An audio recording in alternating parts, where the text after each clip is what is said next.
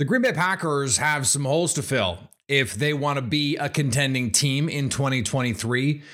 So where can they add to maximize their value? How do they add players that maximally improve their team? We dig into some of the numbers, some of the future contracts of these players to try and figure out who might be going, who might be staying, who might be coming into the Green Bay Packers, all in an effort to figure out who the Packers might be able to add and where they need to add to get better in the most valuable way possible. All of that on today's show. You are Locked On Packers. I feel like we can run the table. We're going to do it. Your daily Green Bay Packers podcast. Rodgers gets out. Part of the Locked On Podcast Network. Floats it. Your team every day. Touchdown! You are Locked On Packers, part of the Locked On Podcast Network, your team every day. I'm Peter Bukowski, and I cover the Packers for The Leap, a newsletter I would love for you to subscribe to. Follow me on Twitter, Peter_Bukowski. Follow the podcast on Twitter, Locked On Packers. Like us on Facebook. Subscribe to the podcast, iTunes, Spotify, Google Podcasts. Wherever you find podcasts, you will find Locked On Packers, the #1 Packers podcast on the internet, and the show for fans who know what happened. They want to know why and how. So I have this saying when I talk about the draft, and that is that you take the player that maximally improves your team. And the reason I frame it that way is because need absolutely matters in those situations. And it doesn't mean, oh, I need a receiver right now, so I have to take a receiver. No. It means relative to positional value, to player quality, prospect quality, right? And role, who is going to maximally impact the roster in a positive way. And that means searching for upside. It means understanding where you are in your process. You know, I think the Packers might have miscalculated that last year. Or maybe they didn't. Maybe they didn't really think they could compete last year. And that's why they got Quay Walker and Christian Watson and some of these guys who are more developmental type players, Sean Ryan, who they were going to move positions. That was a weird one to me. You have to have that congruency of vision. But so it's not as simple as, okay, well, the Packers could benefit from having another receiver. Yeah, of course they could. It's not as simple as, well, they need a tight end. Okay. What is the value of adding a tight end relative to another position, relative to upgrading another position? What is that delta in value? And this is something that GMs are always trying to account for, because you always want to get better at the positions that matter. And so quarterback is the big one. We don't know what the situation is, but whether it's Aaron Rodgers or Jordan Love, the Packers are set for the moment on that. They're going to give Jordan Love the opportunity if it's going to be Jordan Love. And if it's Aaron Rodgers, then they're going to give Jordan Love every opportunity to be the next guy, unless and until either the clock runs out on that or he proves he's not the guy if he gets an opportunity. So in terms of the most valuable positions, we traditionally think of pass rusher, corner, receiver, offensive tackle. So those are premium positions. You want those. The Packers have some starters at all of those places and some pretty good ones in most of those places, frankly. So I want to flip this around. And I wrote about this today at The Leap, a newsletter I would love for you to subscribe to. So where are they most deficient? Let's actually start the conversation there. And the answer is obvious. Run defense. One of the worst run defenses in football, depending on what metric you look at. Doesn't matter. They were bad against the run. Well, linebacker run fits are a critical part of the run game. You have Devondre Campbell. He was just an all-pro a year ago. You paid him. You just used the 22nd pick on Quay Walker when you had 2 first-round picks. Clearly, you thought he had elite talent and ability. He showed some flashes. He also showed some boneheaded mistakes, but those are your linebackers. So you're not going to make any changes there. Okay, defensive line. Kenny Clark, under contract, he's your guy. You just used a first-round pick on Devontae Wyatt, and TJ Slayton is under contract. You didn't use a premium pick on him, but in the best games for the Packers last season, it was when one of those secondary defensive linemen played well. Jarran Reed against the Cowboys, TJ Slayton against the Vikings. These were impactful games. Dean Lowry probably not going to be back. Beyond that, they don't have really anybody, and Jarran Reed's not under contract. Getting a defensive lineman would be beneficial to the Packers. No question about it. But how much better does he make them versus, the TJ Slayton draft pick that they could use or the Jarran Reed that they could sign? I think if they do that, even if it's as simple as just re-signing Jarran Reed and then adding a 4th, 3rd, 5th round defensive lineman, that puts them in pretty good position because they stopped playing that penny front on a regular basis really at all in the second half. So they're going to be playing with 2 defensive linemen on the field for most of the time. If you have 4 or 5 guys that you feel pretty good about, that's enough. So they could stand to benefit there. It's the thing that they were the worst at. But adding a defensive lineman, if you look at some of the numbers, guys like Chris Jones, Christian Wilkins, if you look at, let's say, total points from Sports Info and Solutions, which is a stat I love, they assign value to every play based on historical EPA. So like, what is a tackle for a 1-yard gain worth on 2nd and 5 in the 3rd quarter historically? There's a value that they can assign there. Guys, even the best defensive tackles in the league last year were not that valuable overall relative to other positions, just because they don't impact the game that much. They're not on the field that much, and that matters. Someone like Max Crosby, who plays 1,000 snaps, versus a pass rusher like Hassan Reddick. Yeah, Hassan Reddick had a bunch of sacks, but he played a fraction of the snaps. In the aggregate, that stuff adds up. So actually, the best way, the most valuable way to help this run defense is at safety. Adrian Amos is not under contract. His contract voids because there's the void year. They could bring him back at a relatively inexpensive number.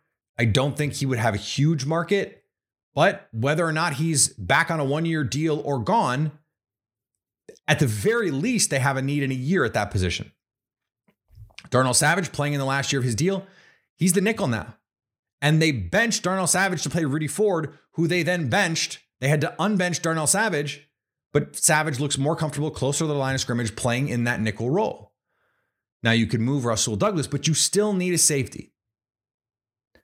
And safeties, if you look at points saved, this SIS metric, they are actually on the super high end of value, up there with the high-end pass rushers. A guy like Minkah Fitzpatrick is as valuable or more than a player like Nick Bosa because they're on the field 100% of snaps. Adrian Amos plays 100% of snaps every week. If you play 100% of snaps every week versus a guy playing 80% of snaps every week, even if the 80% guy is making splash plays, there's just a play gap that you have to make up. It's just math at a certain point. You are going to overall be more impactful if you're good. Like if you're an 8.5 out of 10 versus a 9.5 out of 10, but you play 100% of the snaps versus 80% of the snaps, at some point that math intersects and you become more valuable, even though you're not purely as good a player. So to me, when I look at this team, the number one most valuable place, the place where they can maximally improve this season, is upgrading the safety position. It has become a premium position. And so, yes, that could mean moving Rasul Douglas, but even if you move Rasul Douglas, there has to be something else. Whether it's a veteran, I think you have to draft somebody. You might have to do both. They have to get this position solidified, and it felt solidified. It's crazy because a year ago, 2 years ago, it felt like they had one of the best safety tandems in the league. And all of a sudden, 2 years later, They're trying to figure this out, and that's how fast this moves. It's why the Packers try and draft a year ahead. So to me, now that doesn't mean that you have to spend the 15th pick on a safety or the 45th pick on a safety, or you have to go out and try and spend big money on a safety. No, but improving at safety is the spot right now on this team that would maximally improve the Packers. There are others, and we're going to talk about them in a second. Today's episode brought to you by LinkedIn. As a small business owner or hiring manager, you know that success in 2023 all depends on the team members you surround yourself with. That's why you should check out LinkedIn Jobs. With LinkedIn Jobs, you can hire qualified candidates more efficiently by matching open roles with people who have the skills, values, and experiences to help you achieve your goals. LinkedIn Jobs helps you quickly attract qualified candidates to your open jobs with targeting tools that go beyond resume data by using insights from your job post and of course, the 875 million member profiles to help you get the most qualified candidates. LinkedIn Jobs helps you find the most qualified candidates that you want to talk to faster. Post your job for free at linkedin.com/lockedonnfl. That's linkedin.com/lockedonnfl to post your job for free. Terms and conditions apply. And thanks for making Locked On Packers your first listen every day. Subscribe to Locked On NFL and get daily conversations on the biggest NFL stories, plus in-depth analysis on the biggest games with NFL key predictions every Friday and Monday. Local insiders cover the weekend with game-to-game episodes. Locked On NFL, available on YouTube or wherever you get podcasts. So where else were the Packers deficient in 2022? They were deficient in the red zone and in the middle of the field. And it's not just the middle of the field, it's that secondary pass catcher. It is so hard to just have one great receiver. And the Packers found this out. You can have a really good regular season offense. It's really hard to have a really good playoff offense with just one great receiver. The secondary pass catchers have to have a baseline of competency above where Green Bay's is right now. So maybe it means a big slot receiver. Someone like Jackson Smith-Njigba. At 15, I'm all about it. He is taller Amon-Ra St. Brown. Like, I love his ability. I think he is the perfect Packer. And if they took him at 15, I'd be fine with it. I would appreciate it and support it. But the tight end position specifically, he can't literally play tight end. And that's the problem for the Packers right now. Big Bob Tonyan is a pass catcher only. Josiah DeGuara is a blocker only, and Mercedes Lewis is a blocker only. They don't have really anybody that can do both. And when you look at tight end, has never been considered a premium position. But you look at, again, I'm going to use total points. Mark Andrews, Dallas Goedert, George Kittle, Travis Kelce. These high-end tight ends, even someone like Tyler Higbee, was mostly schemed up. Those guys have points added values ahead of receivers that you know the names of. Guys like Deebo Samuel and Brandon Ayuk and Jalen Waddle, because they impact the run game. They impact every single run snap that they're on the field because they have to block. If you're receiver opposite the run, you're not really involved in the run fit. But if you're a tight end, whether you're in the slot opposite, whether you're in line, whether you're slot strong side, you are involved in that run play. You have to block someone or the run is boned. So again, this is a every down has value kind of proposition. And then you add in, okay, red zone, Packers were bad. You could drastically improve this team in the red zone if you had a tight end. It's a little like the Quay Walker thing. Like, yeah, Quay Walker can help them play base. But if you have a safety injury, Quay Walker can't literally play safety. So yeah, you could draft a receiver or sign a receiver who can play in the slot and attack the middle of the field, and that's great. And maybe they should do that, right? But they can't actually play tight end. And they need someone who can do a little bit of everything at tight end. Now, is that Michael Mayer? Is that Darnell Washington? Is that, any of these tight ends in this draft? There's a really solid group of tight ends that I think are going to go in the top 75. Packers are going to have 2 shots at drafting one. I personally am not a take one in the first round guy. We're going to talk about positional value and historical hit rates and all that good stuff the closer we get to the draft. I'm merely talking about the positions that the Packers can improve that maximally improve their offense or their defense or their team. Safety is number one.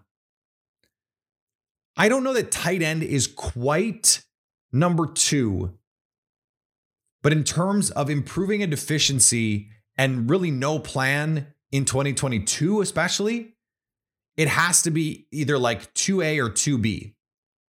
I think right after that is pass rush. And so, yeah, if you can find an interior defensive lineman, we talked about interior defensive line at the top, and you think they can be a top end pass rusher, you think they can be a Chris Jones or a Fletcher Cox or someone like that, especially at 15, like you might take a prospect where that's possible.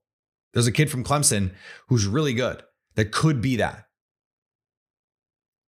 If they think that that's the case, maybe you take him. Now, maybe they think Devontae Wyatt is that, and that's enough. Kenny Clark, Devontae Wyatt, and some depth is enough. It probably is.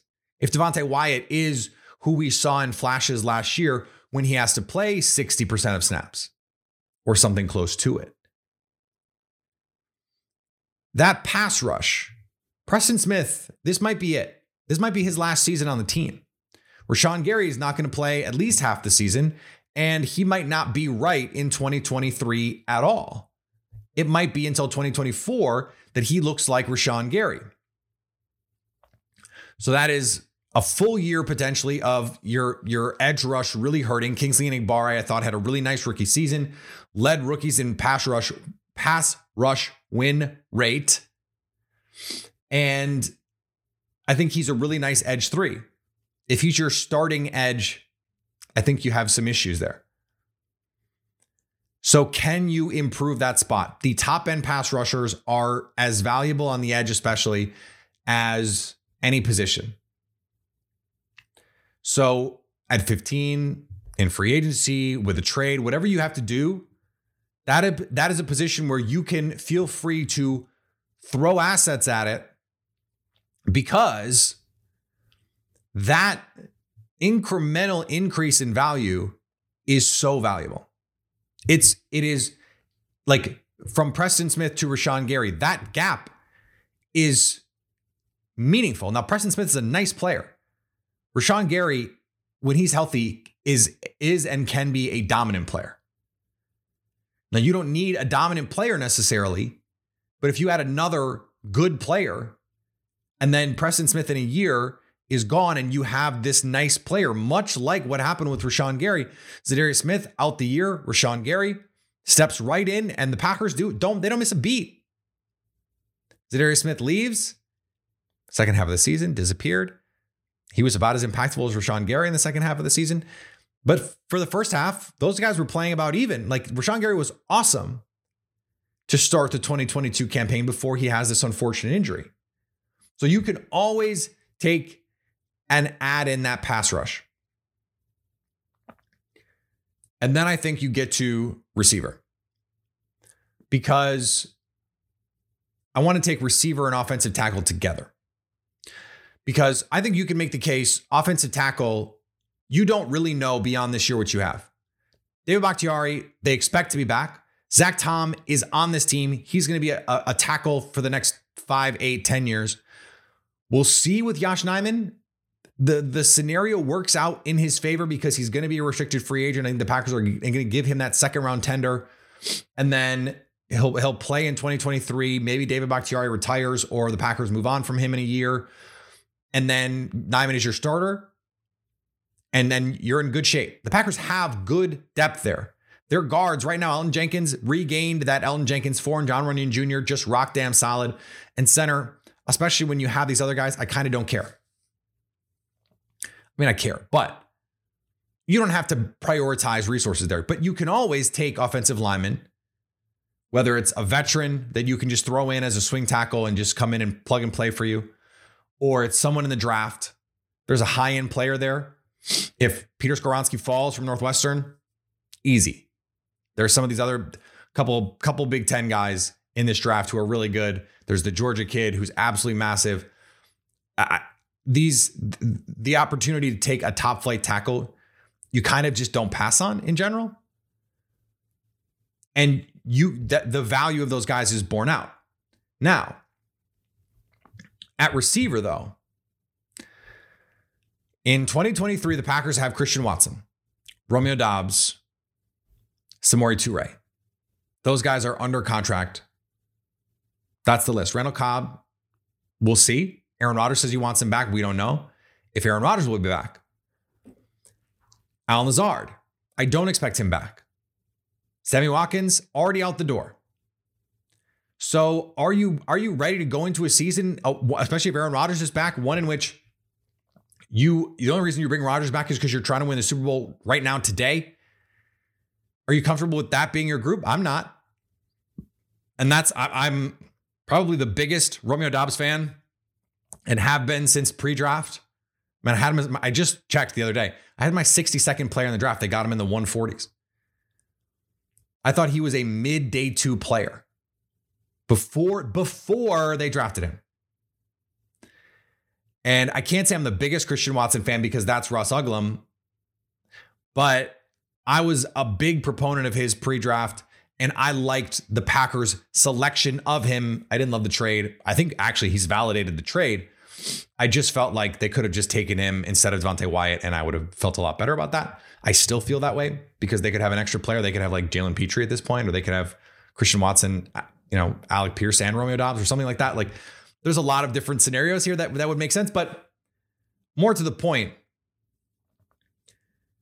you always need these secondary guys. So if it's a matter of going out and getting an Adam Thielen if he gets cut, or trading for Brandon Cooks or DeAndre Hopkins, like, the high-end options are great, but you just need more guys who can threaten a defense. Like, KJ Osborne is a perfectly satisfactory receiver. And if you allocate a ton of resources to trying to stop Justin Jefferson and you give KJ Osborne one-on-ones all game, and he gets 6 or 7 targets, he's going to make 4 or 5 catches for 80 yards. And you're going to, maybe not 80 yards, 50 yards, 70 yards. And he's going to be a valuable part of your offense. He's going to catch 5-6 touchdowns. He's going to have a day where he has 100 yards, or he's probably have 3 or 4 days.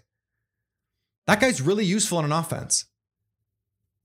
The Packers right now on the roster for sure only have one guy that you feel confident can do that. That's Christian Watson. So the incremental advantage of having another talented player there is actually huge. So I think receiver is another one of these spots where, again, doesn't have to be the 15th pick. It doesn't even have to be the 45th pick. But if you can get a guy in the 2nd round, 3rd round, 4th round, sure. If you love Jackson Smith-Njigba, I do. He's the only receiver in this draft, not even Quentin Johnson, that I would be happy, excited about for the Packers at 15. Trade down, get him at 18 or 20, something like that. Jordan Addison, I like too. But that there's so much value in having a deep position group at receiver. And given where the Packers are right now, this minute, now if they bring Allen Lazard back and they bring Randall Cobb back, like, that incremental increase, because they're just not going to play over those guys. And you're probably, if you bring Allen Lazard back, it's going to be on a 3-year deal or something. And so he's going to play. And so the incremental advantage is mitigated. It would be one reason to not sign Allen Lazard to a deal like that, is if you think you could get a Brandon Cooks or a D-Hop, or if you're really into this draft, and by the time that the Packers have to make the decision on Allen Lazard, they'll know who they like. And the Packers, Brian Gutekunst said after they drafted Rashawn Gary, like basically after the combine, Rashawn was our guy. So they're going to know by the time the new league year opens who they like in the draft, who they think they can get, and that will impact how they approach free agency, and it should. Today's episode is brought to you by our friends at Built Bar. Built Bar is a product that I cannot recommend enough personally because I use it. I use it every day. I use it and enjoy it, and I recommend it in my daily life when I'm not sitting in front of a microphone talking to you. I really do. I am a Built Bar evangelist because I just think the product is that good. They are so delicious. If you've never had them, you don't get it. Figure it out by going to Built.com and getting them for yourself. 100% real chocolate. Flavors like churro, peanut butter brownie, Coconut almond. Love the coconut almond. Love the coconut brownie. Coconut puff. So many awesome flavors. And yet they hit the macros that you want. 130 calories, 17 grams of protein, just 4 grams of sugar. A scoop of peanut butter has 4 grams of sugar, more than that. So why not get something delicious that is also fuel for your body? And now you can go to Walmart, you can go to Sam's Club and pick it up. Just doing your shopping. Or just like, hey, I'm in the mood for a Built Bar. Let me run to Walmart and grab a box. I don't have to wait for shipping. I can just go get one. Sounds great to me. And thanks for making Locked On Packers your first listen. For your second listen, check out Locked On NFL, bringing you the local insights you love to the national spotlight with daily conversations on the biggest NFL stories. Locked On NFL, available on YouTube or wherever you get podcasts. All right, back next week with another packed week. And we'll have a championship game slate set. Excited about that. This is the best weekend in football, I think, in terms of just the pure football, because we have 4 games. They're all going to be awesome. And I can't wait. Follow me on Twitter, Peter_Bukowski. Follow the podcast on Twitter, Locked On Packers. Like us on Facebook. Subscribe to the podcast, iTunes, Spotify, Google Podcasts, wherever you find podcasts, you will find Locked On Packers. And anytime you want to come hang out with us live on the Locked On Packers YouTube page, you can do that to stay Locked On Packers.